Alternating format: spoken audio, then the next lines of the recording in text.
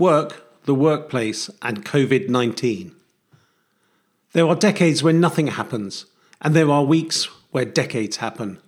Vladimir Ilyich Ulyanov, aka Lenin. There are going to be history books written with titles like The Calamitous Third Week of March 2020. For that was most certainly a week that fitted Lenin's aphorism, when, at least for us here in the UK, coronavirus, or more correctly, Covid-19, launched a tsunami of change across society.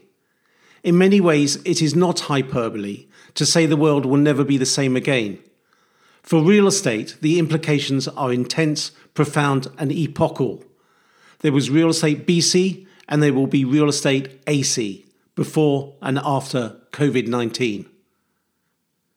The future of work, and therefore the workplace, is, however, perhaps not such a mystery.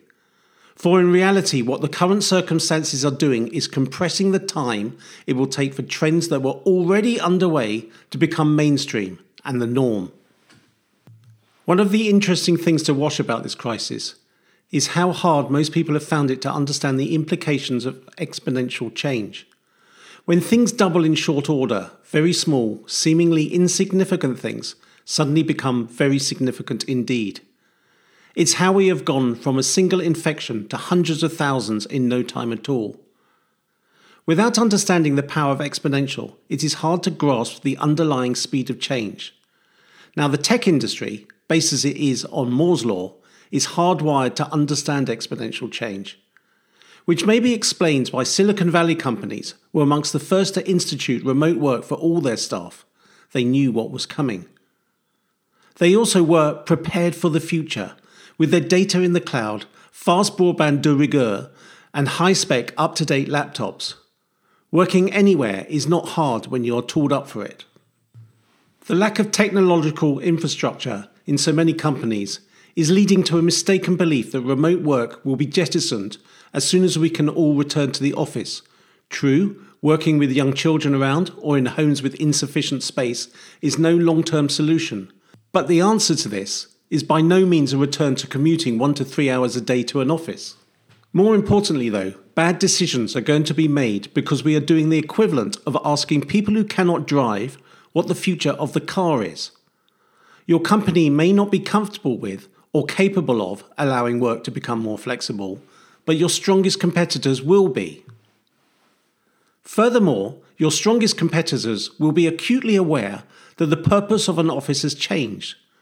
Much of what we do today is being automated away, leaving us humans with the need to become better at what humans are good at: design, imagination, empathy, abstract and critical thinking, judgment, and innovation. The only point of an office will be as places that catalyze these human skills in collaboration with our peers. Not only will such places take a different form factor, we will only need them 50 to 60% of the time. The rest will be taken up with solitary, focused tasks. On top of this, the Covid-19 crisis is showing us the value of sustainable, resilient business models, the importance of environmental conditions, and the necessity of agility and flexibility. We are not going to forget this quickly. Work is changing because it can and it must. Our offices and workplaces likewise.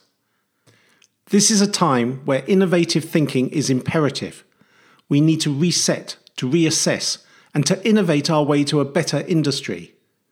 The office and remote work are friends, not foes. Each needs the other. Our customers want and need great real estate to work in. We need to rethink what that means. And now is our chance.